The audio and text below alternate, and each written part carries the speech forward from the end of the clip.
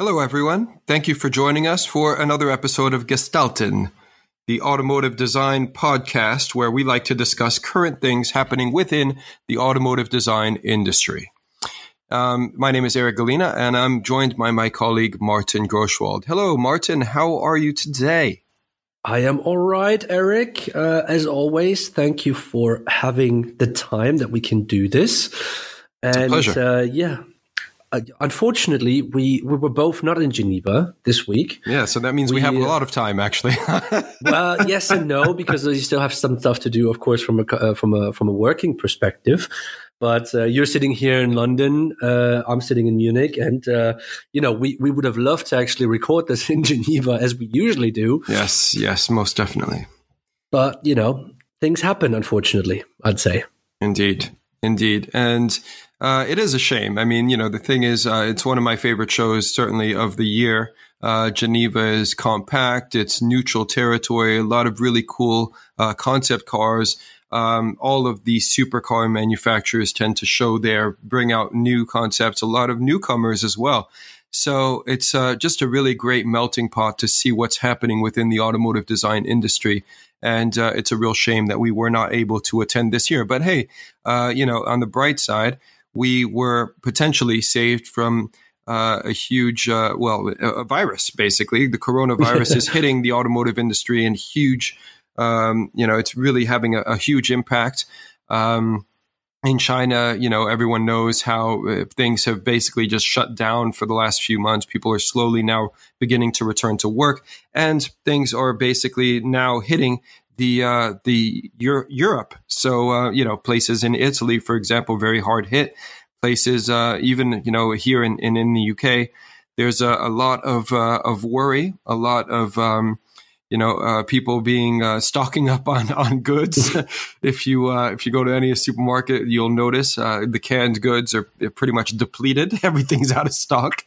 Anyway, it's I'm laughing, but it's quite serious. I think we've not seen something like this happen.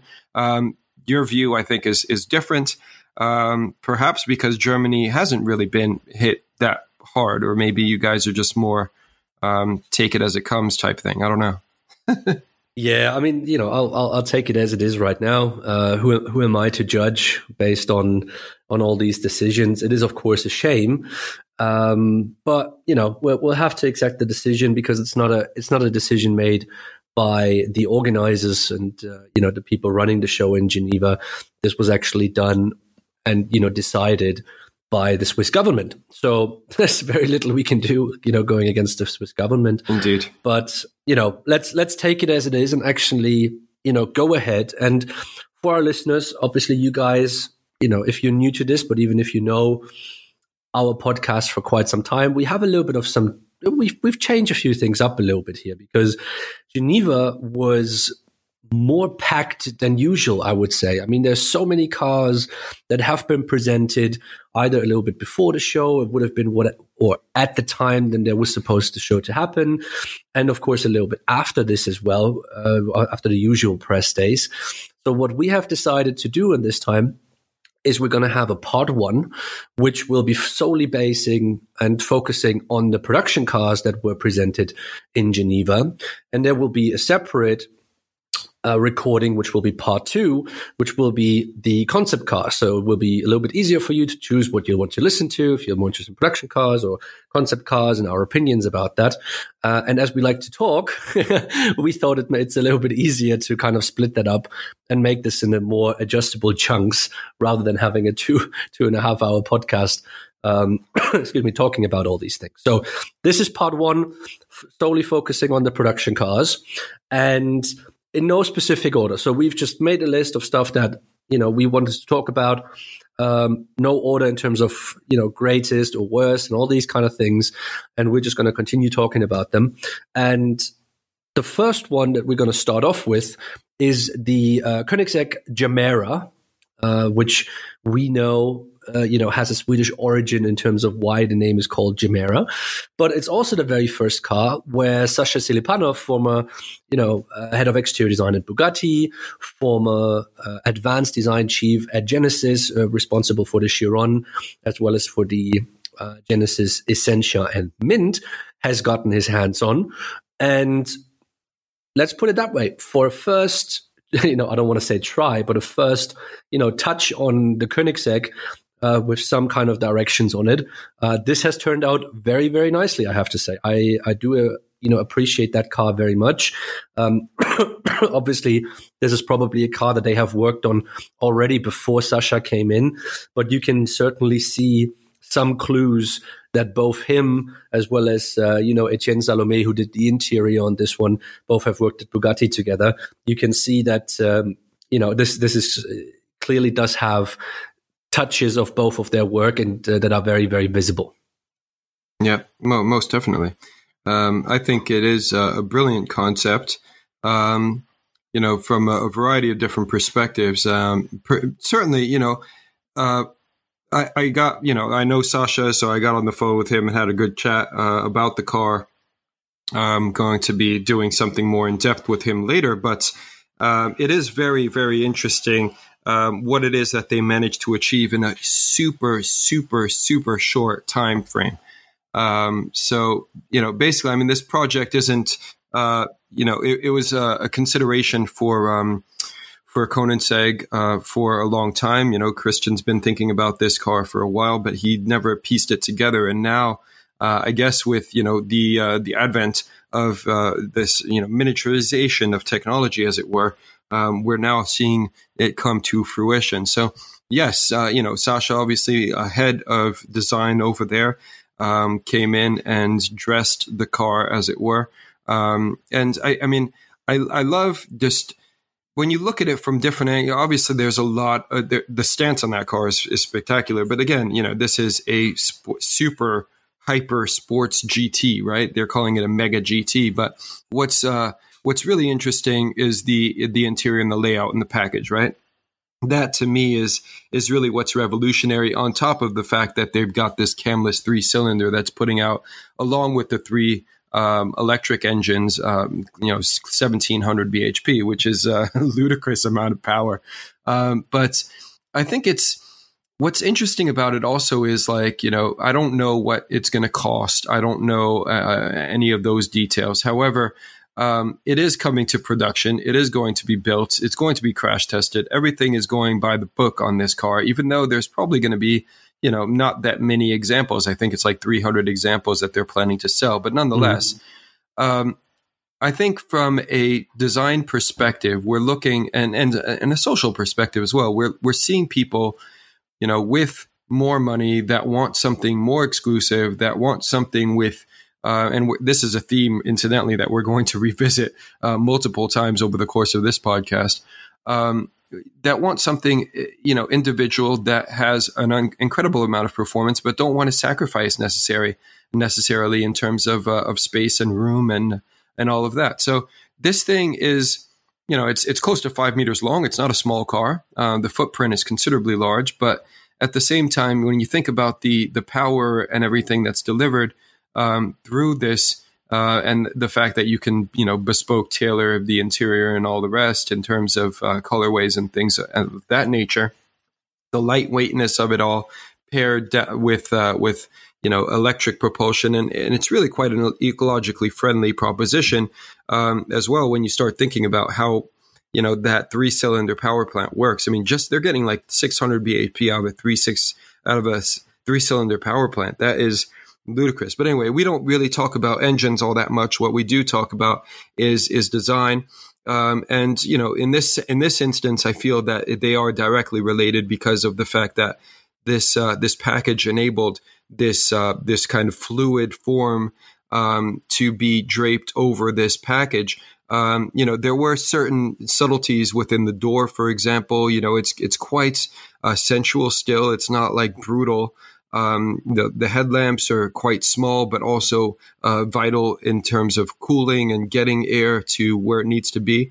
And another thing that's really admirable about this is the fact that everything was done in-house. They don't have a supplier doing the headlamps. They don't, everything was built in this Swedish factory. And that, to me, is just monumentally impressive.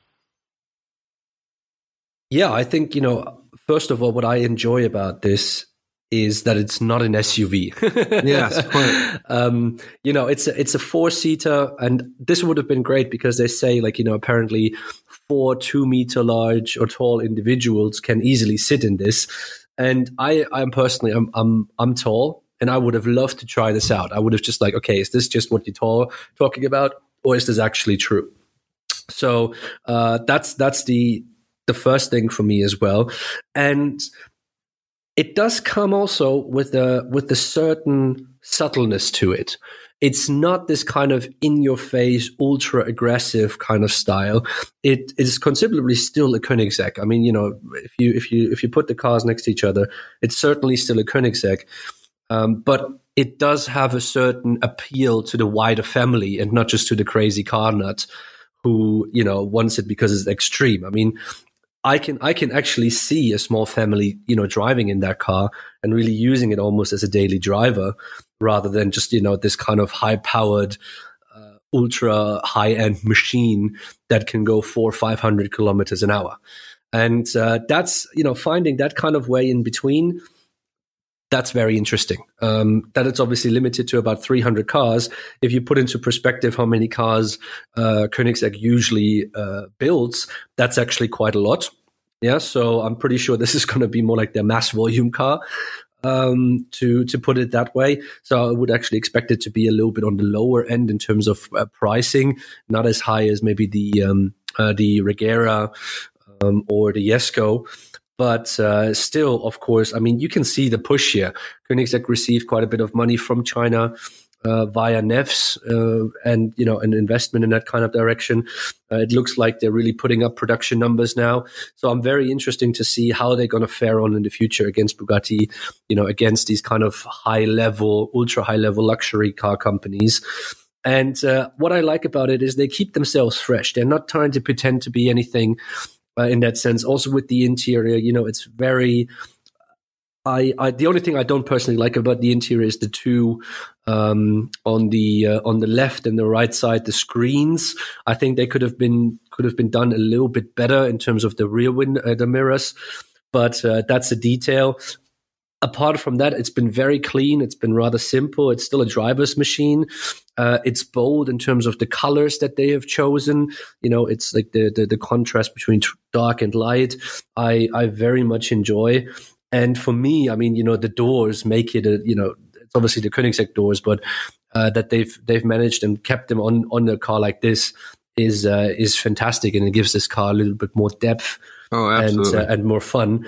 The only thing I like to say, of course, is the wing on the rear is something that I can appreciate. I can understand that a little bit more subtle would have been more to my taste. But the overall car is, like I said, it's not this kind of in your face, terrible, oh look, I have a supercar and I'm rich kind of guy. This has become much more subtle. It's a much more presentable car as well, and it goes much more in a classic kind of direction, which I like. It's still powerful, doesn't lose any of the feeling of mightiness to it, but it's not in your face crazy. And this is a nice feat that the guys have achieved over there. Yeah, I would agree. It's like I said, it's more elegant than some of these other vehicles that are out there, and certainly the power and all of that, the performance is kind of in tune with what Koenigsegg's done in the past, but it has that extra bit of finesse. I mean, Christian Koenigsegg clearly has a good eye for design. He's certainly very detail oriented.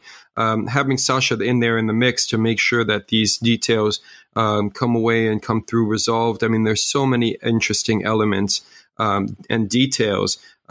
Just around the engine bay, the carbon, the way everything works together. I mean, the way the shut lines are, everything is really very well done. But I think, again, I don't want to not credit Sasha for a brilliant design. I think everything down to the 9-spoke carbon fiber wheels is amazing.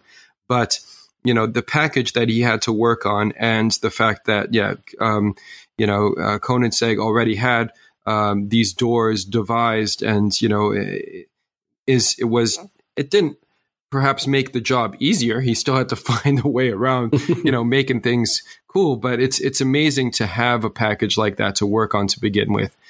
You know, and it's great to be able. Obviously, he had to work hand in hand with engineers in terms of making that you know, feasible and resolving that, and you know, making everything happen as beautifully as he did. But yeah, I mean, you can't just give Sascha and his team credit. There's a lot of work that went into this vehicle, and it shows. Yeah.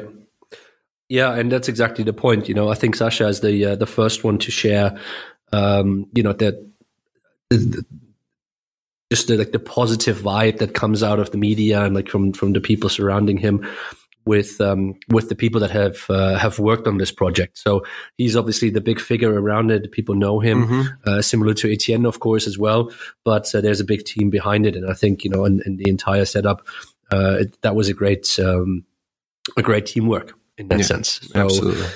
But let's move on from the lovely Koenigsegg to absolutely, and I have to say this, my absolute favorite production car, probably of definitely the Geneva show. I would say maybe even the past, 3 to 5 years, because if people know me, they know I like a little bit of quirkiness behind it. And the Citroën Ami, I loved this car last year when we saw it. And this is now a final production version. And my God, okay, so people can say a lot of bad things about this, but how cool is this little thing, you know, and really a thought process going into, you know, the future of mobility and like how to get from A to B in a very, you know, big city such as Paris, such as London. I love that they pushed this all the way through into production. I love to see it when it comes out, hopefully very soon. So, yeah, for me, like, you know, I'm going to go into a bit more detail later, but, you know, Eric, what do you think? Toy or like a bad Hot Wheels model, or actually really a cool thing? Well, first of all, I want to ask you a question. Would you buy this? Obviously, there's huge attributes, you know, that you mentioned, you know, strolling around the city and all that, but would you buy it? I'll tell you one thing. If I would only live in a city, yeah, and obviously, you know, I like to travel and all these things a little bit. But if I would live in a city and I need a small car just to get me from A to B to do my shopping, I would either get something like this or a Smart. So yes, it would definitely be certainly for that kind of background on my list. Yes. Okay. So fortunately, I think you're not going to really have to contend with that question at all, because I think it's a subscription service only. But I think I agree with you. I think it's brilliant from, you know, a kind of a very relevant perspective, because everyone's talking about how do you get around, you know, in cities. You can't afford electric cars. They're expensive. You can't charge them. They are now offering a super compact, symmetrical vehicle that's really very pleasant.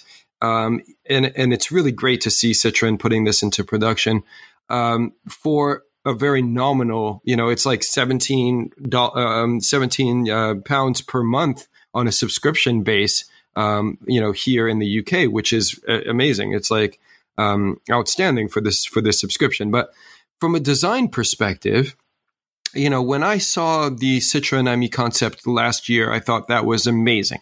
I know it'd been kicking around for a while, basically through, you know, even from the Malval days, where, you know, now Alexandre is over in Mercedes-Benz and has been for almost, a year and a half, 2 years almost.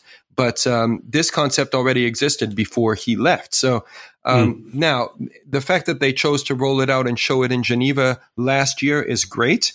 But I feel that, you know, it's a lot of the premium elements of the concept that made it massively appealing have been watered down, in my opinion, you know, and you know, let's not forget, I mean, lamps are expensive, right? So it's understandable, right? You can't offer an electric vehicle for 17 pounds a month, you know, by having all of those supreme details.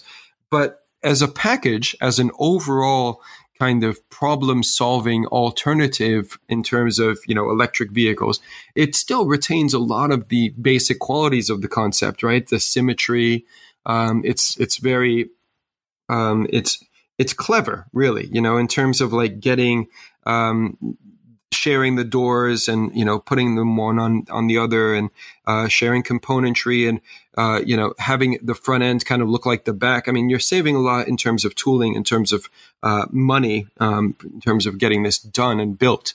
But then at the same time, you still have a lot of personalization options available. So if you choose to own this vehicle, which I guess you might be able to, I don't know. I mean, the big thing that was appealing to me was the subscription service, because you can easily see this thing run around like you can the electric scooter rentals in Munich, right?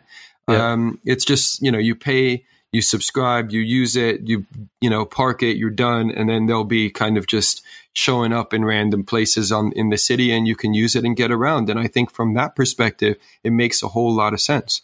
But yeah, if you want to purchase it, apparently you can actually purchase it, and it's going to be like really cheap.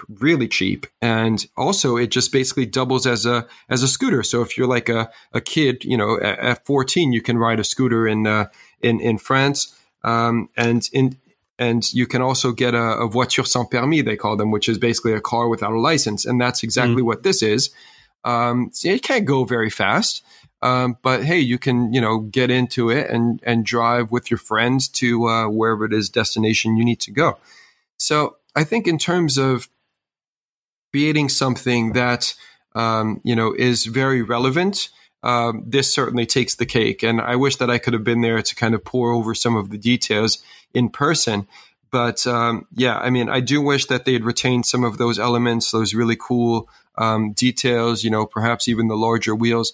But all of that is cost driven. And I understand if you're offering a vehicle for like 6,000 euros, that it's going to be, it's going to have to take a hit in one way or the other, and obviously certain details had to go away in order for this to become reality.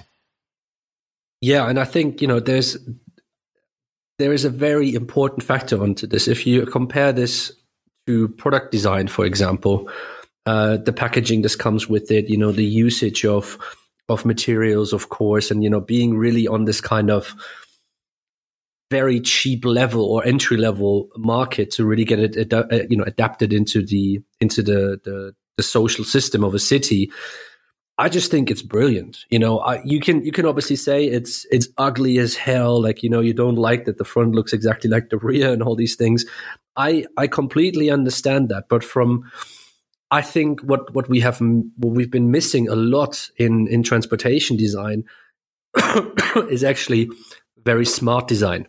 Using what has been given to you and the budget that you want to achieve in the smartest way possible. And something like this, combining business with creativity, with manufacturing and production, to a level where you can say, wow, this is unique.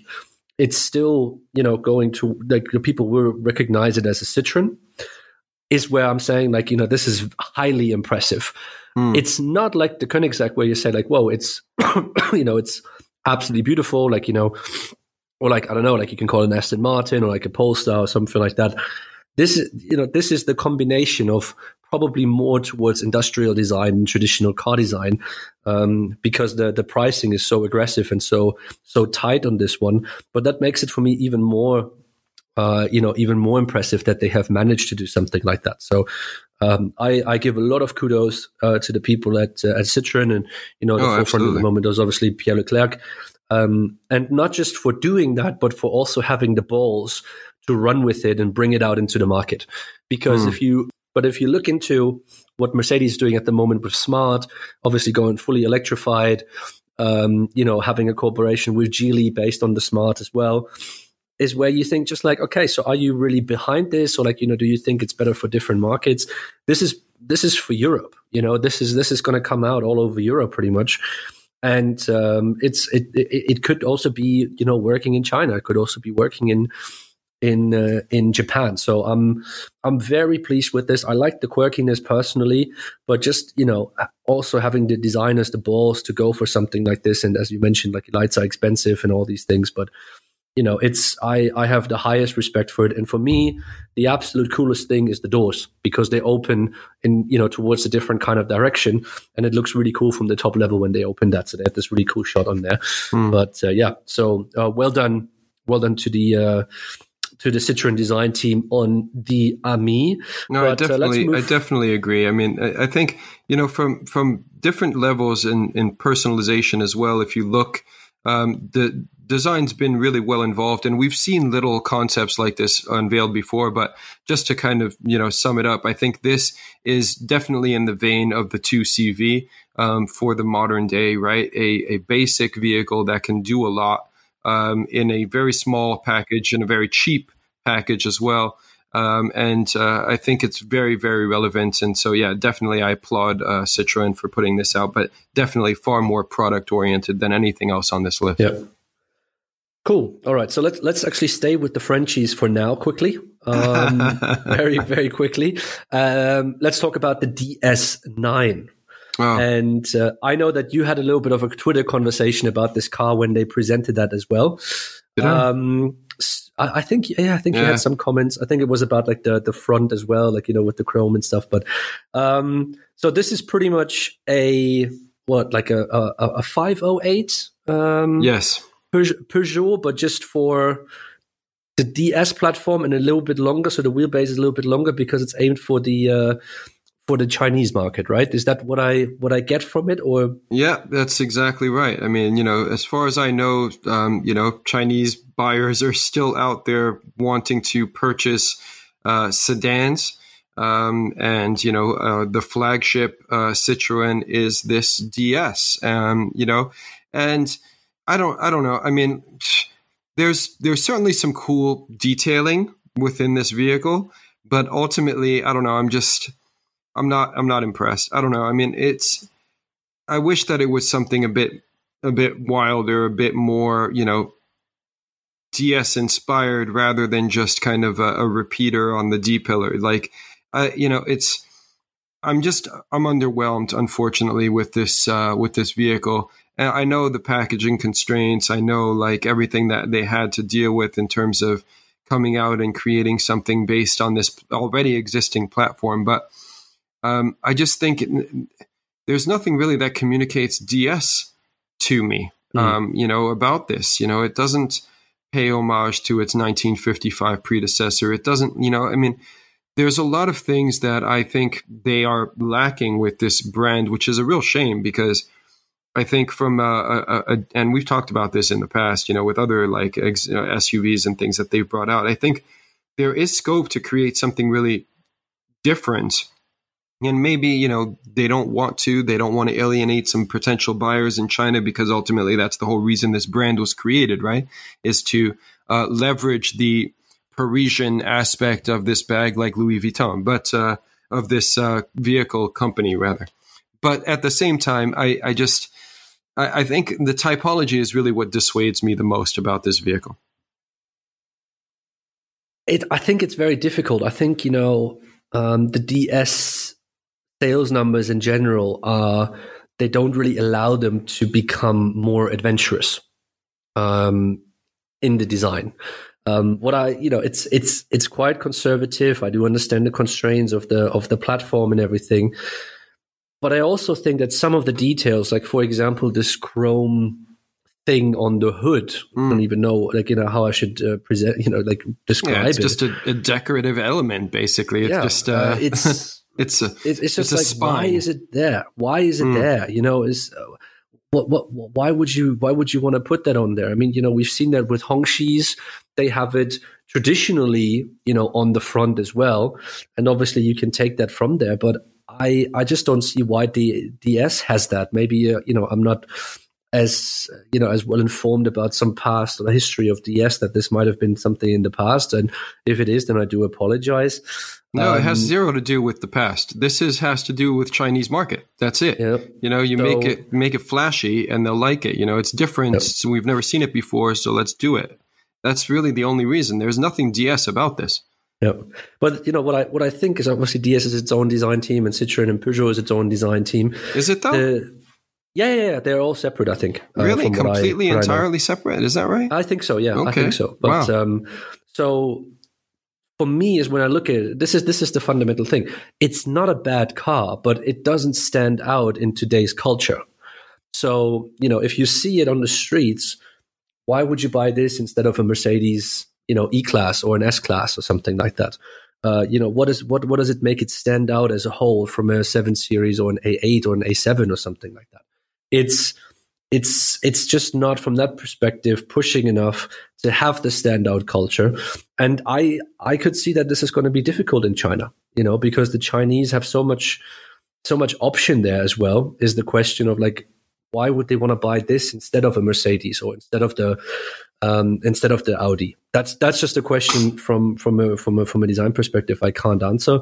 The funny thing is, because we can only view this on pictures, it looks much better in a darker color than in a lighter color.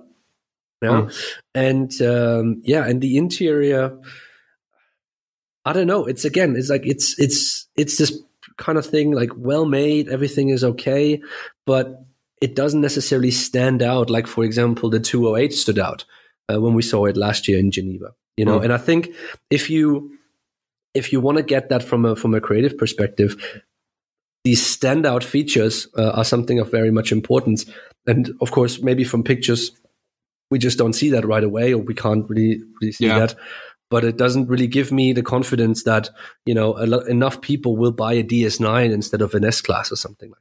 Yeah, no, I think it's got to be within the details. And, if you're a keyboard warrior checking stuff out on a laptop, you can't really see the intricacies of those details. Proportionally, of course, like you say, it's based on this 508 platform, so a bit elongated.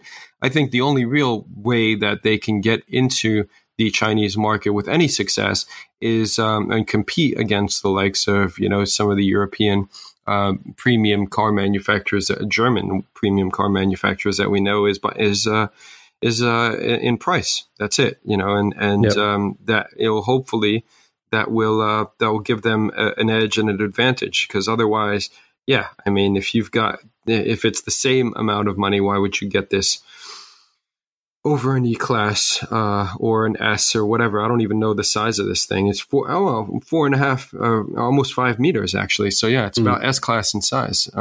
Maybe not quite actually, but a bit shorter. But anyway, So I think that's enough time spent discussing this. If I'm honest, it's a shame, because when the DS brand came out, I thought they were going to be doing something really cool.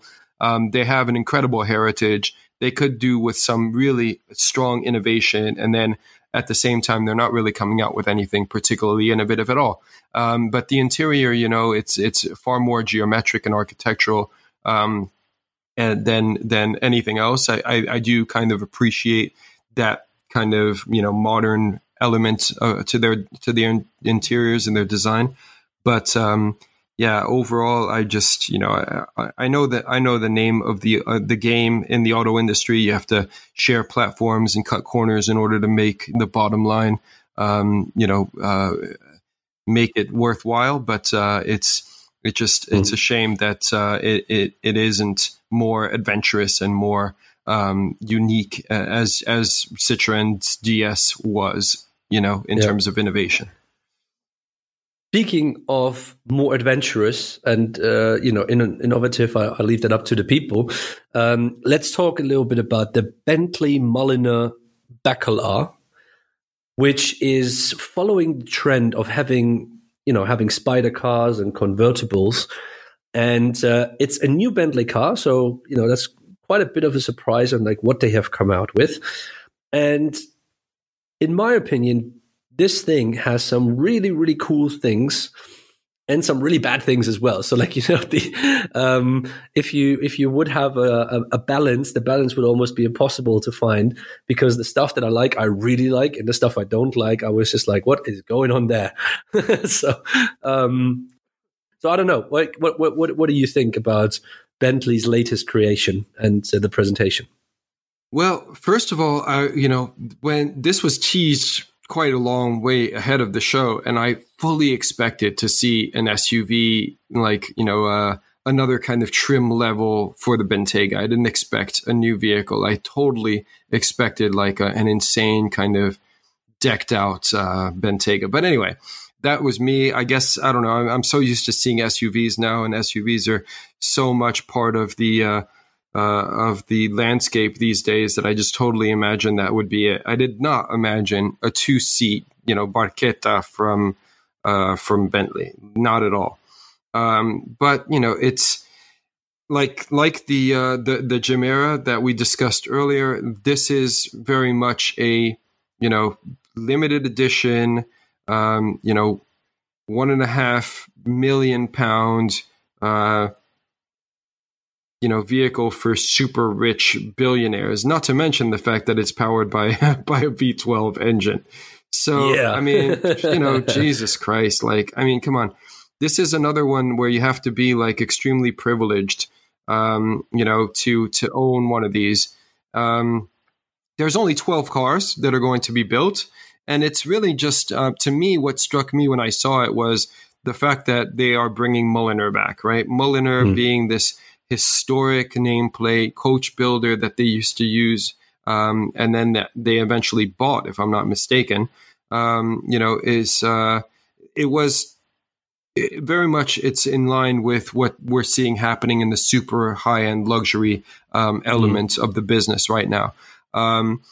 People are either going to be buying Citroen Amis because they need to get around, or renting them to a subscription, or if they've got way too much money, they want to go out and buy something like this, apparently, because that's what these super high-end luxury manufacturers, Bugatti, Bentley, you name it, are going for. Aston Martin as well. So, everybody is getting into this game. So the V12 2-passenger Barchetta is a bit of a disconnect with what's happening in reality. I don't know. Even if I had the money, which is presumably about 1.5 million, I think it is, I don't know if I'd get that. I'd buy a house, but anyway, I think from a design perspective, it's a bit more vulgar, I think, than what we're used to seeing Bentley as. And, Bentayga notwithstanding, there's certain things that you can do with that car and the Rolls-Royce as well, SUV, where, your hip hop artists are going to have a field day, and they've shown some of these things that Mansouri has created off the basis of these vehicles, which is wow. But anyway, I think it's based on this 100EX concept that was shown in where was it? In over the summer sometime, whenever it was. And so the EXP 100 GT, which is a very long, vehicle, which had some very interesting details. But I don't really see how Bentley can. I don't know. It's a complete change in terms of their design language from what it is that they were creating in terms of soft, flowing, seamless, very elegant, I would say, design. And this is much more, and you mentioned it before, in your face than something else, than anything that they've done pretty much in the past, in my opinion. So I don't know. I'm not a huge fan. Obviously there is a market for these cars right now, and people are going to be looking to definitely make some money off of having something like this in the lineup. And if you can charge that much for a car, hey, why not, right? But I don't see it being very relevant. What I do like about it, this is why I said this in the beginning, is if you really look at just the side view itself and just ignore a little bit the front, I find it actually very nice. It's quite clean. It doesn't play with too many lines. It's not too busy. I think it's actually a very elegant kind of style. And I do have to say, I do very much enjoy the rear, because the rear is, it seems, also, again, cleaned up. It's not too heavy. It doesn't come with 100 million diffusers anymore. It's rather clean, but it doesn't fit the overall picture with the front. The front is this kind of in your face. Look at how big our grille is, and look how big the air intakes is and everything. It's almost like you have a completely different car from the front, the side and the rear, and that's for me the biggest problem about it, because either make it vulgar, which is the front, or you make it much more eloquent from the rear. But it almost looks like, like a party in the, you have party in the front and business in the back, in that sense. And so this is the mullet of hypercars. It's the mullet of way too expensive luxury cars. And that's actually really sad, because I saw the rear 3/4 view at first, and I was like, oh, that's really cool. I like that. And then you got to go towards the front, and it's like, come on, guys, what happened there? Who came towards that kind of idea? Yeah. Also with the air intake on the hood, it looks like, oh, we go Fast and Furious, or we go like Need for Speed in the front, and then and by the way, but I forgot I had to go to the opera. Oh, so can we make the rear as the opera? Like, just doesn't work, unfortunately, in that sense, which is really a shame, because I think if they've either would have done an aggressive car, that could have been really cool, or if they would have done the car as a fully, eloquent and really high level, styled car in a very positive manner, almost like, and what an Aston used to be, then that would have been great. So in that kind of circumstance, as it is at the moment, it's just a weird mix of, ideas that probably were put together. And unfortunately, that just doesn't work out. It's interesting. Which is a bit of a shame. Yeah, it's interesting that you say weird mix, because that's exactly what I get. I mean, you mentioned the rear 3/4 before. Now, I think my biggest issue, perhaps, with the rear 3/4 is this line, this accentuation that they've put on the rear haunch. I don't think that's necessary at all. I think if they'd done away with that and made it more of a voluptuous, flowing, more human-like gesture, I think it would be it would communicate better with me.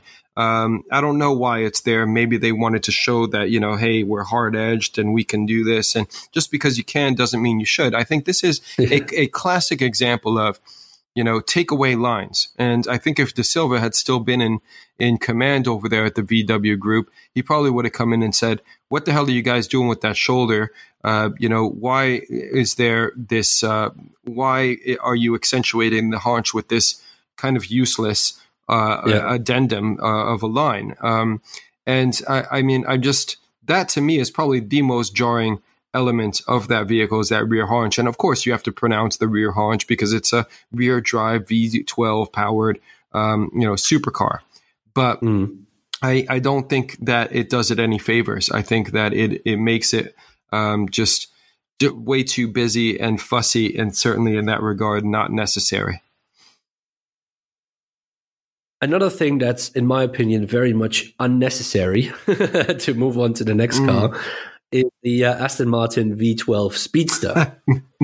And I put this out there yet again. I absolutely love the brand of Aston Martin. But this thing is, I don't know what you think about this, because we haven't really spoken up front, but this is a joke for me. It's just, why is it there? I don't know. I know they have money problems. Do they need that? Look, it's an absolute joke, this thing. If I look into the front, like, throw that thing away. Like, what are you doing? It's way too busy with everything that's happening. The side is going away from a traditional, very simplistic Aston Martin style to a fully overloaded way of, how the side interacts.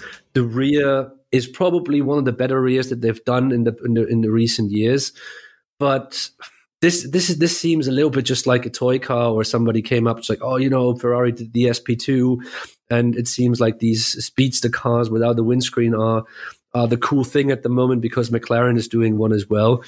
Sorry, this is a massive fail, and I know they're only going to build 88 of them at a price of about £750,000 starting. A bit more than that, actually. Is it? Yeah, but I doubt. But anyway, yes, I would probably question that they will sell all of them. Oh yeah. I don't doubt they will sell them. Yes, I mean, there's only 88 going to be built.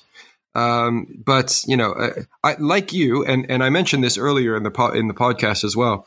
Yeah, this is going to be a theme. I mean, we spoke about it.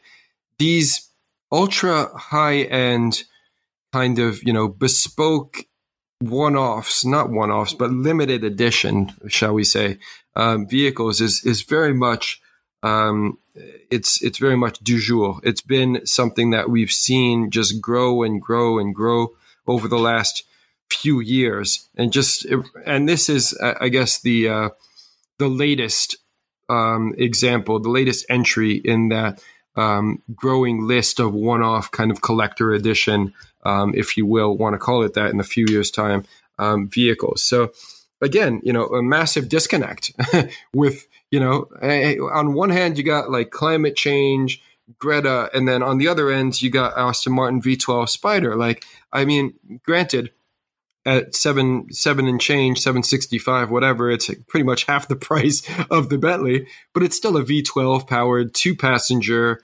Like, what is this? And I've never been a big fan of cars without a windscreen. Like, at the end of the day, if you want to have no windscreen, just get on a bike, save a shitload of money. You still need to wear a helmet. You know what I mean? And you still need a helmet to drive around legally in one of these things, I think. So it's pointless. It's completely pointless. And it's a shame because, Aston Martin not in the best financial condition right now, not doing particularly well. But hey, if you can get 765 out of the some punter for one of these 88 examples of your V12 Spider, okay then. I don't. It's another millionaire's toy, and I don't really see the point. Yeah. So let's not go into any kind of more detail with that. I think the people see that this is certainly. If we would have seen that in the flesh, I think we would have looked at it for like 5 minutes and then moved on. It's just that thing for me. Obviously, there's a lot of emotional attachment for me to that brand because I like it a lot, and it's But it's just has nothing to do with the past anymore. This I can understand this as well. But I would challenge, and this is the right thing to do. I've been talking, to a bunch of dealers about this as well, and they're challenging that as well. So I don't know if the current setup that they have. I mean, Lawrence Stroll coming in, being the new investor and CEO or whatever, or president or whatever his official role will be there. One can hope that he will clean up a little bit. And obviously, they've tried to do that already due to the financial situation. But maybe this cleanup can go a little bit further, and maybe we will get back to more what the Fisker V8 used to be, and the Ian Cullum DZ7, those kind of cars, which are highly regarded in today's culture, of course. But if we look into the new Vantage, if we look into even the DBS Superleggera, they're nowhere close in terms of respect for that. And maybe it's time to change something. Yeah, I don't know. Maybe. Yeah. No, go on. Sorry. Yeah. So I think Stroll coming in, of course, going for mid-engine directions and stuff like that. But you need to have that one car that really sells, which used to be the Vantage, and it's not the Vantage anymore. So you need to probably look a little bit back, and why is it that people bought these Astons, and especially Vantages? I mean, they sold over 10,000 Vantages of the Fisker generation. That for a company like Aston Martin is a massive amount of cars. And at the moment, they're not anywhere close to that. And maybe the DBX will help him with that one. I don't think it will be, but I think further things need to change, and maybe that will have a certain kind of and hopefully it will influence on the design department as well. Yeah, I think ultimately Aston's really shot itself in the foot by discontinuing all EV involvement. I think they really need to bring that back in, really fast.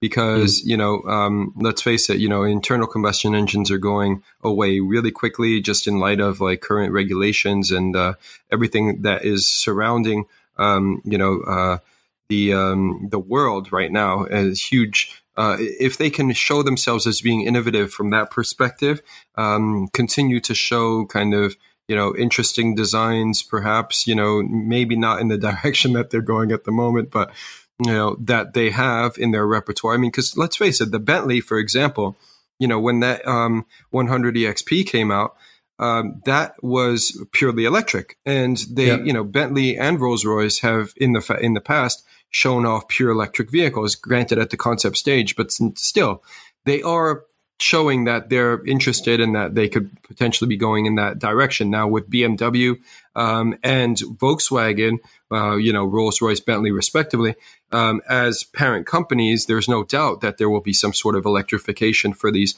awesome, luxury, super luxury manufacturers. Aston Martin's kind of off on the side being like, hey, yeah, we're going to be doing these V12s. If we can squeeze out a couple of guys to buy 88 examples of this V12, it's like, come on, guys, get with the times, man. Come out and do something not only interesting from a design perspective. Obviously, you want to cater to the car enthusiast, but look at what Lotus has done. They came out with the Evija. Evija is pure electric. Super limited edition as well, no doubt. £1 million and change, no doubt. But hey, it's electric, right? And so, and it's more future looking, generally, in all around. From a basic aesthetic perspective to. But anyway, I think Aston is unfortunately trailing behind, and I can only hope that this added investment in the new buyer is going to be doing something interesting for them, because they need it. They certainly do. Let's talk about something new, which we didn't really expect. This company just showed up a few months ago, which is the Zinger 21Z, and it's Zinger, not in the sense of the Singer Porsche guys. No. This is Zinger with a Z. With the C and the Z, yes, in the beginning, and it's yet another hypercar. So we're not getting rid of them. Yet another hypercar coming out of America this time, coming with a background of 3D printing, which I find very interesting, but not a very pretty car, I have to say. From my perspective, I would agree. I know a couple of guys that were involved in this thing, but this is from one of the many companies that is coming out of California right now. I don't think it's a very good looking car. It's obviously going to be a very limited edition vehicle, but there are some strong people behind this, and as you mentioned, the propulsion system, or rather the manufacturing system, the 3D manufacturing is really going to save a lot of time and money, and hopefully that's going to be able to trickle down into for other OEMs as well, and not just in terms of it's cost efficient and it's time effective and all of that. No, when you think about what this has the potential to do for countries rather, that have yet to enter into the manufacturing of motor vehicles or whatever mobility systems, this is going to be really quite cool. So from that perspective, I think it's great. 3D printed components as well can be very lightweight.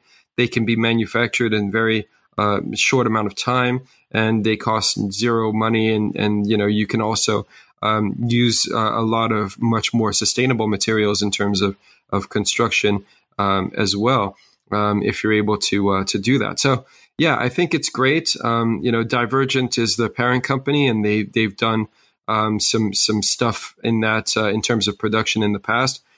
But yeah, it's certainly not I don't think it's that pleasing, shall we say, aesthetically. I do like the package. It's kind of like a Twizy on steroids, right? I think it's because it's like this 2-passenger tandem. Like the doors are absolutely massive. But I think it's another kind of one-off thing that is going to be great for people, performance car enthusiasts, certainly. To get behind the wheel of. I mean, I'd love to go for a drive of this, and it's a very interesting car from that perspective. This seems very much like a technology carrier. Yes, it's to kind of show what the companies such as Divergent, when it comes to 3D printing and with all the materials that they can 3D print nowadays, is capable of doing. And with that happening is oftentimes that, they think they can do something, and obviously with the restraints of certain sizes that they can achieve and and shapes, because the tooling just works a little bit differently. They're obviously, in my personal opinion, a little bit in a corner of what they can achieve with the design, and that is obviously a restriction a designer has to work with. And I think this is not an easy one to work with, but it's still something for me personally is where I say, like, the only color for me that works is black. The blue color on the pictures, the white color on the pictures it's just not working. It seems a little bit like a robo race car, but you kind of had to put, a capsule in the middle so that somebody is driving it. If you compare it with the robo race, it looks much better. And it doesn't really look fresh. It looks like, you take some elements from all these different cars that are already out there that are interested or interesting in general. Like, if you look into the interior, it looks a little bit like a McLaren Speedtail, for example. Obviously comes with the layout of the seats as well. It's only a 2-seater, but they're right behind. There's nothing new in here. So I don't know, where this can go in the long term. I think, they will do a few cars. I don't think that we're going to see Divergent or Zinger again in the future with more cars. Unless they're really going to start to do like a Citroen Ami style. I mean, that would have been even better. Obviously, you don't get that much intention with it as if you would with a supercar. But, based on supercars, I mean, why would you want to get something like this if you can get a Chiron or a Koenigsegg? Well, yeah, I mean, look, it's interesting. There's two things that you mentioned there that are very interesting. One is that it looks dated. And the thing is, if you look back into Divergent's history, they created a vehicle called the Blade. And that was shown back in, it was a pure concept, maybe even just a static model. I don't even know if it ran, but it was very much what the C21 or 21C is. It was made of nodes and carbon fiber tubes for a chassis. It was a tandem, so this is a car that was launched back in 2015. So we're talking 5 years back. So yeah, I mean, they've done a few minor things and changes to that vehicle in terms of getting it ready for production and building. I don't know how many they're going to build, but it's going to be, a one-off type thing as well. Their marketing is really, really very good, though. I mean, I got to say, for a company this small, and they decided to move ahead and do all of these things over in Geneva. They're from a marketing perspective, the way that they're launching this vehicle is really, really well done. I know the girl behind it, from way back, who's done their marketing for this. But Kevin Zinger as well is very well in tune with what's happening in the automotive industry as well. I mean, this is a guy that back in the day did a company called Coda Automotive, which unfortunately is no longer around. He probably lost some money in that, but Coda was building electric vehicles. They weren't particularly special, but this is a vehicle manufacturer that started life back in 2009 in Los Angeles, purely on the building of electric vehicles. So, we're talking over a decade's worth of experience in this department, automotive batteries, things like that. So, Kevin Zinger is definitely a guy to watch. He knows what he's doing. But, this, and again, I'm not sure how, what the plan is with the Zinger 21C. But it is certainly a hypercar, and it's interesting from a driver's perspective, a lightweight, construction and 3D certainly printing construction methodology perspective. But yeah, I don't really know what to make of the company long term, right? Because it's still powered by a V8 engine. Yeah, and I think it might very well be the case that they use it as a showcase. Yeah, it's just about showing what they can do with 3D printing on all different kind of size levels. So I mean, let's see what's going to happen. Yeah, I mean, one final thing on this though is that if you compare, again, we don't talk about engines all that much, and I'm not all that much into performance figures, but if you talk about what this car can achieve with a hybrid setup, we're talking 1,250 horsepower, which is about 500 short of what the Gemera can accomplish. And that doesn't have a V8 engine that this one does. So, clearly there's a hell of a lot more technology, revolutionary technology in the Koenigsegg than in this Zinger. But you're absolutely right. I'm sure it's a technology showpiece in terms of the manufacturing process. Yeah. All right, we're going to slowly finish up. So we have 2 more cars to go. And let's actually do it with the Genesis first. Oh, right. Okay. We're going to talk about the Genesis G80. And then we're going to finish it up with your beloved little car out of Italy. Genesis G80. I would have to say some minor details that I really don't like about this. We'll talk about this later. But we've already said that the GV80, which was the SUV, so this is where the naming is getting a little bit complicated, but I hope we're going to get it right. The GV80 was actually a very positive surprise for us already. We believed there was some very strong influence from the Bentley side on this one. And on this one, I would have to say when I see the side view, it has quite a bit of influence from an Audi A7 of the De Silva days. So we can clearly see this kind of direction coming from the Volkswagen side. But I have to say, this looks actually really good. The rear looks very much like the Genesis Essentia that we saw and talked about earlier quickly when Sasha came in. I still really enjoy the lighting that they're doing with it. I think they're very consequent, very cool, very modern with doing something like that. And that was a very, very pleasant surprise that came out. A couple of details that I don't like, but we'll talk about them a little bit later. But very impressive, very impressive. I definitely agree. Somebody contacted me yesterday and said, hey, what do you think? And look, I think it's absolutely incredible. Looking at that car in those kind of moody pictures, I mean, there's only 5 images that were, exhibited. I don't even know if this was actually planned to be in Geneva, if they were just like, yeah, why not? No, they were. They were supposed to show the car in Geneva. Okay, well, that's interesting because the fact that this is really Genesis is an American brand, right? Perhaps they have aspirations of entering in the European market, but the European market is hard. And very difficult, especially for a D-class luxury saloon.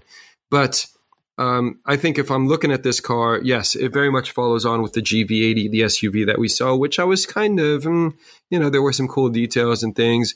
But ultimately, I'm just not a big fan of SUVs. It's not only because I'm an automotive enthusiast, which I am, I love to drive, but I also just find them to be a bit wasteful. But again, some people may have and do have a different opinion than I do because clearly that is the top selling vehicle. Now, this across a range of different continents. This G80, however, is something that's way more my speed because if this thing drives as good as it looks, this is going to be an absolutely amazing vehicle. Now, what I love about this car, especially from an exterior design perspective, is just how incredibly sensual it is. I mean, there is some A7 certainly in the profile, in the D pillar, for example. It's like this fastback silhouette. Yeah, it's something I think, in my opinion, that Mercedes could also be doing because it's quite simple. It's very refined. Yeah. It's very elegant. And then, of course, they have these 2-bar lamps that are just carrying everything around it. So it's very, very harmonious. And I think it's an incredibly beautiful, design from a surfacing perspective as well. There's only one element, again, which I would kind of levy criticism against, which is there's these 2 lines again over the rear haunch, which perhaps is expected to convey athleticism, which is basically what this brand is meant to convey, is this level of dynamic athleticism, but also super luxury. And again, I can't be mad at it because 2 lines, right? So that's kind of their main theme is 2 lines. So you've got these 2 lines coming in just over the rear wheel. But otherwise, I mean, if we're looking at this vehicle as a whole, and we're looking at it from an interior perspective as well as an exterior perspective. I mean, this is an incredibly elegant proposition, certainly fitting a very luxury level automobile. I mean, this is like, Hyundai bringing it to Mercedes-Benz, like, hey, we can do this even better than you can type thing. Yeah. Because damn it, like the interior is phenomenal. Let's stay on the exterior very quickly. Is also phenomenal. I agree on everything you said, but I have to say one thing that really lets the whole thing down are the wheels. The wheels look like aftermarket 1999, 2000, put them on the Honda S2000 to make it look cool. Yeah, wheels. I'm not mad at it. I see what you're saying, though. I get what you're saying. They just look, it's like the whole thing. You see the whole thing, and it looks like the wheels just looks cheap compared to everything else. That's really on the exterior. The only thing that I can say is like it holds it back because it just doesn't have that kind of elegance as the rest of the exterior has. But that, of course, can be changed, So we're not wheel haters here. It's just something that in the composition of a picture doesn't necessarily look great. I agree on the interior. The interior is great, apart from one thing again, and I'll stick to wheels. The steering wheel is something weird. The middle console is nice. I like the screen. It has a good size. It's not too small, not too big. But the steering wheel just looks weird. It just looks a little bit out of date. I agree with you. Yes, it is a bit dated. It is. It doesn't really go with the rest of it because it's actually quite modern and contemporary. I don't know why they chose to do particularly that kind of, the color. If you look at it from this perspective, from like the images that they've shown in this specific model that they've chosen to show.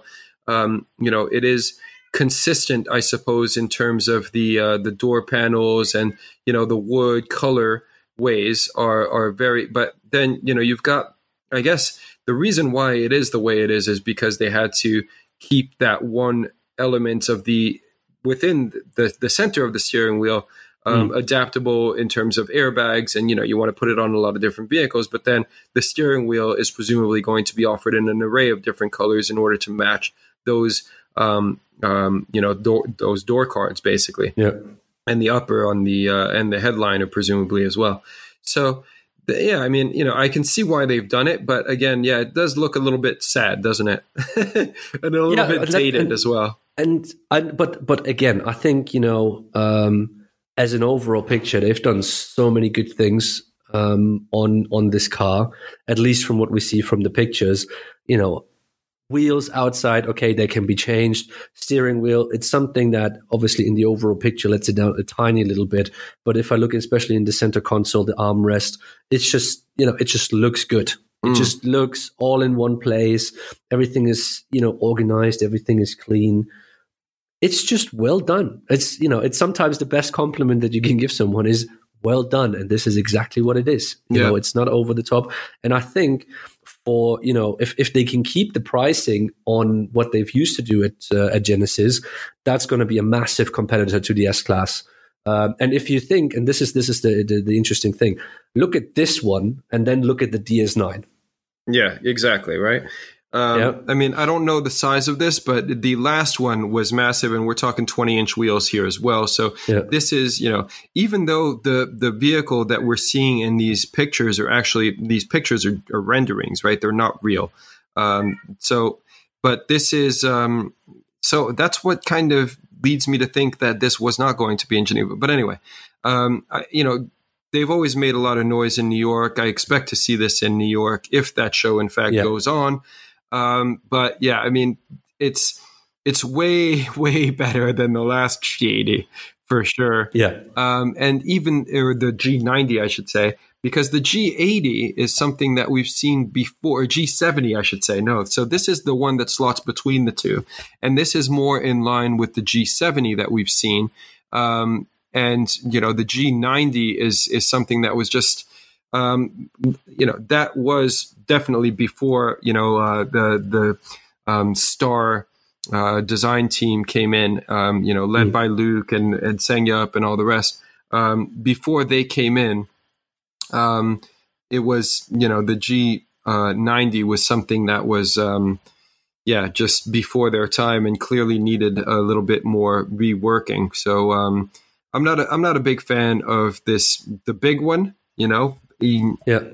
but this new one is very, very nice indeed.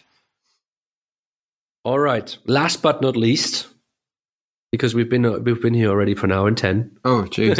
Yeah, wow. The last one, Fiat 500 La Prima, which is the facelift new version. I'll let you decide on that one, of the Fiat 500, and it's fully electric. Yeah. Well, that's the thing. That's what makes it new. So they're saying it's all new.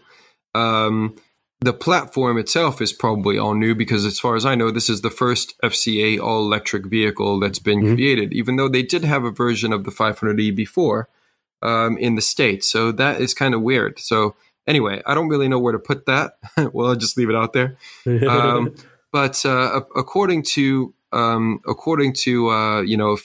this is the first all-electric vehicle, FCA vehicle. So, okay.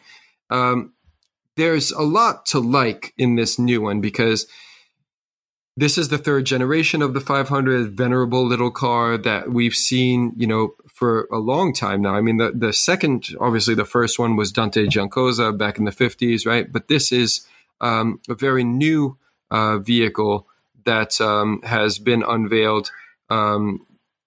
It's the third iteration, essentially, because when the Nueva 500 came out, which was the 2007 edition based on the Fiat Trip Uno concept by Roberto Giolito.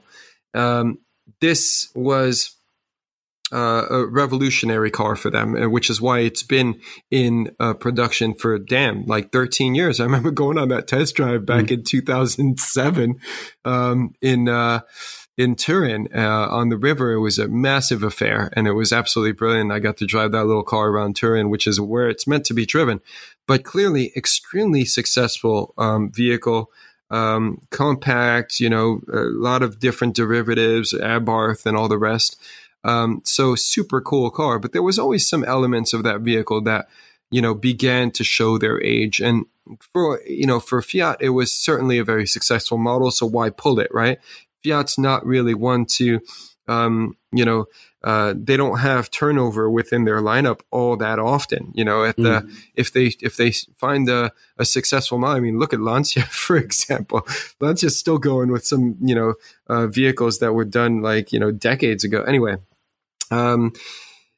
this new 500, I think, is very much a modern take on that remake, right? And therefore on the original concept and, package and vehicle from, again, 1957, I think the original came out. But so this new 500, again, the third generation, is super cool.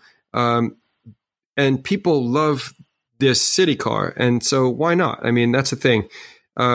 They kept the main theme of the vehicle, but they brought it up and made it far more contemporary. So again, we've got the same overall silhouette. I'm sure dimensionally it's probably identical, but they've made massive step changes to this vehicle in terms of the overall, like the DRG, the fact that they now have a split kind of lamp, where they have it coming through the headlamp, coming through the hood rather at the top. The grille, the whole front end has been revised. Clearly, it's electric, so there's certain things that it needs and that it doesn't. And then the interior, I guess, is the biggest thing. I mean, the exterior, there's like minor changes to the tail lamps and things, but the interior is really where they've made a huge stride forward. And I think it's really, really well done because let's face it, this again is an electric vehicle. It's going to be offered purely in electric form, as far as my understanding is. So it's going to command a bit of a price premium, and that's what everybody's kind of been on about in the on the internet in various different forms. is just how expensive it is going to be to get into a 500. It's like 37 and change euros. 37,000 euros. Yeah, man. It's not cheap. So they needed to give it a huge boost. And I think they have in terms of the interior in particular. It's a very expensive proposition for a very tiny car, but also I think something that they've done very well at Fiat. In terms of bringing it up to contemporary standards and without going the way that Mini did. Because Mini, I think, as much as I like that brand and the people that work within it, I think they lost the plot, man. I think they really did not follow through with the essential idea of what made a Mini a Mini. And now it could be anything, right? What makes it a Mini? It's not a Mini anymore. Whereas the 500 is still very much a 500. And so yeah, I really do appreciate this new car for what it is. I've always had a problem with the 500 is because I don't fit in it. You should try fitting in an original. This is the point. It's like, I've had it as a rental car once, and I really had issues of finding a good driving position with it. Because my legs are just too long. It just didn't really work out. Maybe that's why they made the 500X. But look, for me, so if I look at this, obviously there's some details that have changed, and obviously the interior was completely refreshed, and I appreciate that. But why is that going to sell for 35 grand if you can get almost the same car? And I say almost the same car for probably a third of the price. It's not, and it's more like an evolution rather than it's a revolution. And if you compare again, what it goes up against, it goes up against the Honda E, for example. Yes. And if you ask me from a designer's perspective, yes, the Honda E concept was much better than the production version. But I still like the Honda better than the Fiat 500. And if I have to pay the same amount of price for it with approximately the same amount of range, why would I spend that? And it's the same with the BMW i3, for example. It's in the same price range. So that's going to be difficult for them. I don't know how many they're gonna build. If they're gonna really make it a mass product, or if it's just about to kind of try out a little bit, how they can move into the electric platform.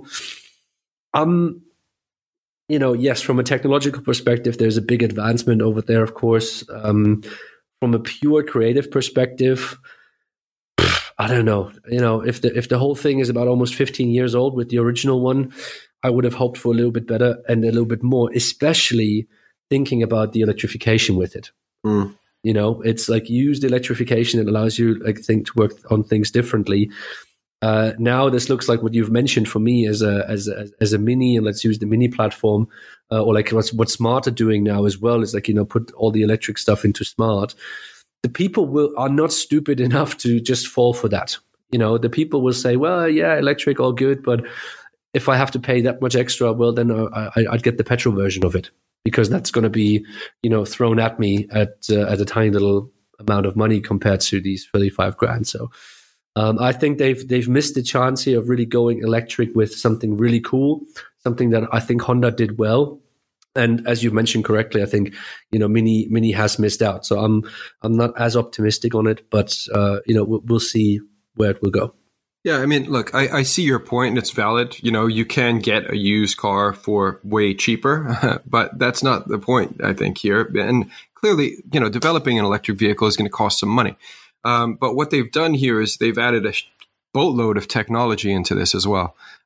So it's not just, it's very much an up-to-date vehicle. I mean, the last one, let's face it, has had very minor revisions until in the last decade plus that it's been for sale. Yeah. So, the launch edition is going to be 37 and change, but perhaps it's going to start cheaper, at which point it will come on par with the Honda E. Now, whether people are going to go for the E over the 500, I don't know. Maybe people like the 500 and they're going to go for the 500 over the E. I don't know. One thing that I must say, though, about this vehicle is, Fiat is really looking to leverage the sustainability aspect of the electric powertrain, certainly in their marketing and things like that. Mm-hmm. So what they've done is they've partnered with Leonardo DiCaprio's environmental organizations. He has several, and they've developed this 3 very unique models, one of which was done by Armani, another one by Bulgari, another one by fashion brand Cartel. And to me, those are like super cool fashion, accessory, trendy, like super awesome.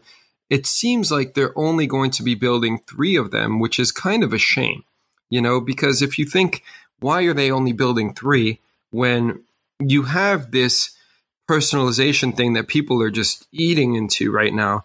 And you can offer this, on 3 different, very unique levels. Because the Armani thing is way different than the Bulgari trim, than the Cartel trim. You have this ability to really personalize your vehicle, have it be a limited edition of something. Don't just build 3. It kind of makes, it doesn't really make much sense from that perspective, because they're going to be donating all the proceeds from those 3 vehicles to in a charity auction that they're going to hold. So there's only going to be like, I don't know, these things are going to be worth a hell of a lot of money if there's only 3 of them, but, or 1 of each, I should say. But, I think they've done a good job. Again, Fiat, perhaps, not wanting to stray too far from the goose is the golden egg, because this is really what the 500's been for them. I mean, when you look comparatively at what other vehicles, in the Fiat range, the numbers that they do compared to what the 500 does, I mean, it's astounding, how successful that model's been and continues to be over 10 years past its initial introduction. So, I mean, this is very much let's continue to get life out of this, give it a different powertrain and, some new technology and continue producing this really quite successful model. So, all right. I like it. So we're at the end of the production bit. Yeah, culminates our production series of this podcast. So either if you, dear listener, are now continuing to listen to the part 2, which will be a separate podcast that we will be uploading, we wish you all the enjoyment that you can find with all the production cars, with all the concept cars coming up in this next episode. Yes. If you're starting to take a break and have a listen to us later, Eric, thank you very much once again for doing that with me together. No, pleasure. And, thank you, Martin. Please let the people know how can they find you on social media. Well, you can find me on Forum Trends. So everything that I do is at Forum Trends, also forumtrends.com, where if you want to see pictures of any of these vehicles that we've been discussing, I'm going to be publishing those very shortly. So by the time this goes live, you'll probably have a nice article to accompany it with if you want to see what it is that we've talked about. But also, just basically find me on every single platform that's out there at Forum Trends, and also on LinkedIn, Eric Galina. So do get in touch. Thank you very much for joining us. And Martin, you can reach him at it's Concept House on all of the different channels. So Concept House with a K, obviously, KONZEPTHAUS. So a little German spelling in there for you guys, along the various different platforms in which we're present. So, Martin and I look forward to hearing your feedback. Please do let us know, comment, share, do all those nice things. And we'll see you on the next one. Indeed. Enjoy part 2, and thanks for listening. Cheers, guys.